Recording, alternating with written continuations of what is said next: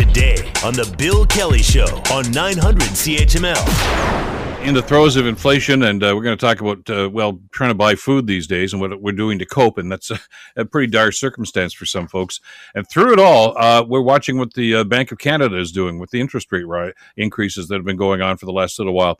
Yesterday, the governor of the Bank of Canada, Tiff Macklem, made a speech up in Ottawa, and he says unemployment will rise if the country falls into recession, but he also told reporters that job losses won't reach the level seen in past economic downturns. We don't expect a large increase in unemployment in the way we've seen in past recessions. We're not expecting high unemployment by historical standards.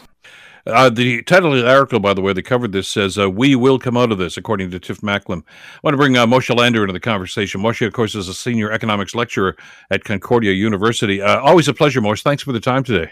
My pleasure. Was this Tiff Macklem's "We have nothing to fear but fear itself" speech?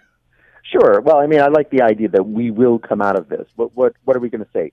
This is a recession that will last forever. We'll never come out of it. Of course we're going to come out of it, right? And when he's saying that we're not going to see unemployment rise as high as it has in the past, that's because we're more or less at record lows right now. So even if it goes up the normal 3 to 6 percentage points, when you start from a lower base, you end up at a lower, higher number, right? That's the math I would figure on, yeah. So he's really kind of stating the obvious, isn't he?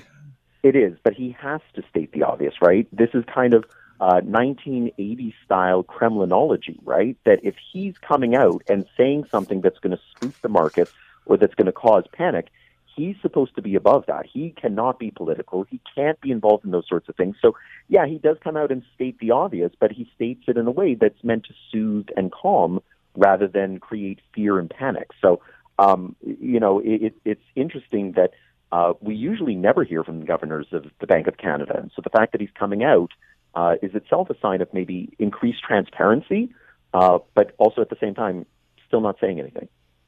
Yeah, maybe it's because of the pushback over the last couple of weeks, because we've started to see some of the effects of the higher interest rates on our everyday lives. And let's face it, that does affect not just mortgages, but a lot of other things that are going on in our lives, food prices and things of this nature.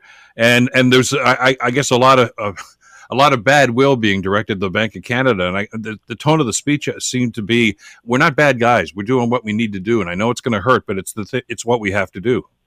That's exactly right. And what's really dangerous is that a lot of that bad press has been coming from politicians. And so for the better part of the last 30 years, the understanding is that the Bank of Canada is there for one mission, and that's to keep inflation low. And no politician of any party questions that mandate and the role of the Bank of Canada. When you now have politicians, left and right, that are coming out and questioning the integrity of the Bank of Canada, for sure, then that's giving carte blanche then to Canadians as a whole to start questioning the Bank of Canada. And so, yeah, I think that there's now a little bit of pressure that they need to come out and be a little forceful in saying, this is not our doing, right? We are not the ones that are causing high inflation. Just take a look around the world, and Canada's actually been doing relatively better than a lot of those other countries at controlling inflation. But I don't think that they're doing it for self-aggrandizement or any sort of praise. It's just, don't blame us for the current situation the world's in. Well, there's two elements of that. First of all, and when people complain, invariably they call their elected officials and say, what are you going to do about it? So they're feeling pressure. I understand that. I've been in that seat myself many years ago. The other element, though, as you say, is some politicians look at this as a wedge issue to try to take down the government or, get popular support. I mean, you've got the opposition leader that says he'll probably ban the Bank of Canada. He doesn't believe in world markets or any of this stuff. I don't know what his rationalization is for that, but when people are ticked off about things, they start to gravitate toward those things. And the more that happens, the more he's going to do it, I suppose. And that's only throwing gasoline on the fire, isn't it?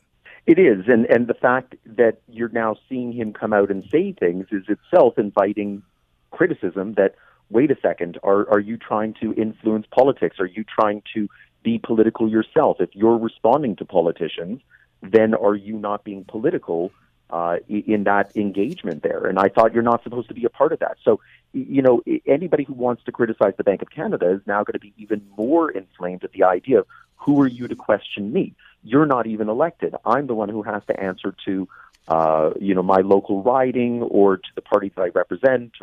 So it's kind of a no-win situation for the Bank of Canada. But I think in assessing which one is more damaging, just staying above the fray and not commenting, or going in front of an open microphone, or I think even in the summer they were even tweeting out ideas that, hey, this isn't us.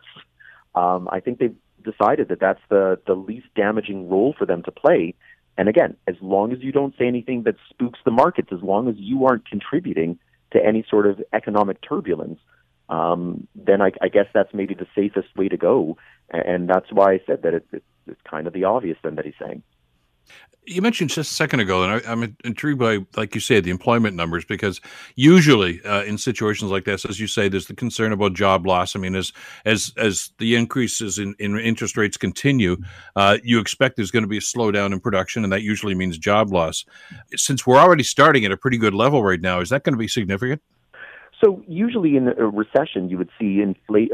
Unemployment numbers go up, say, 3 to 6 percentage points. So if we're starting around 5.2, if we saw it go up to, say, 8%, that would be within the normal realm of things. But the interesting bit is we're right now in a situation where with these low unemployment numbers, there's also huge numbers of vacancies. And so Tiff Macklem himself was saying that he thinks that the likeliest outcome is that if we do go into some economic slowdown, rather than firing workers, we're much more likely to just take down the job wanted ads. So it's possible that we might still end up with 5.2% unemployment in the middle of a recession without the 3 to 6 percentage point increase, because firms just decide that, you know what, there's no point in even filling this vacancy. And the other way that you could do it is you could say it's so difficult to find workers these days by all those job vacancies that what we're going to do with our workers is rather than fire them, we're going to say, look, here's the deal. We're not going to fire you, but we're not going to give you a raise either. So just please don't ask. I know inflation is tough, but just this is better than losing your job outright. And what we're going to do is, for your frozen wages, pay you to just come to the office, and we're going to do some of the grunt work. We're going to do some of the basic cleaning up that we should have done, or the reorganization, or we're going to go into that room at the back that has all of the garbage and try and organize it. And that's the way that we're going to fill our time until our customers come back and start with order fulfillment. He got into some interesting possibilities, I guess, because you've talked to us in the past about, you know, how this works, and if we do dip into recession, this is what a recession is. And I think last conversation you and I talked about, you know, the official definition of a recession, you know, 2 negative quarters, and he seemed to indicate yesterday that because of the stuff you've just talked about, including the employment situation, this quote unquote mild recession that we may fall into may just be 2 quarters of zero flat growth. In other words, not negative, but just not growth. And that may be as bad as it gets. I know that may be wishful thinking, but the fact that he floated that idea means it's a possibility, I guess. Yeah, and if you only end up with a mild recession or with just a slowdown in growth, he didn't say anything at all about what comes on the other side, right? Is that going to be followed then by strong aggressive growth, or will it be by muted growth, right? So, you know, if I offered you, say, you can have a 2% wage increase every year forever, or you can have 4% in alternate years and 0% in the other alternate years, you're still averaging essentially 2%.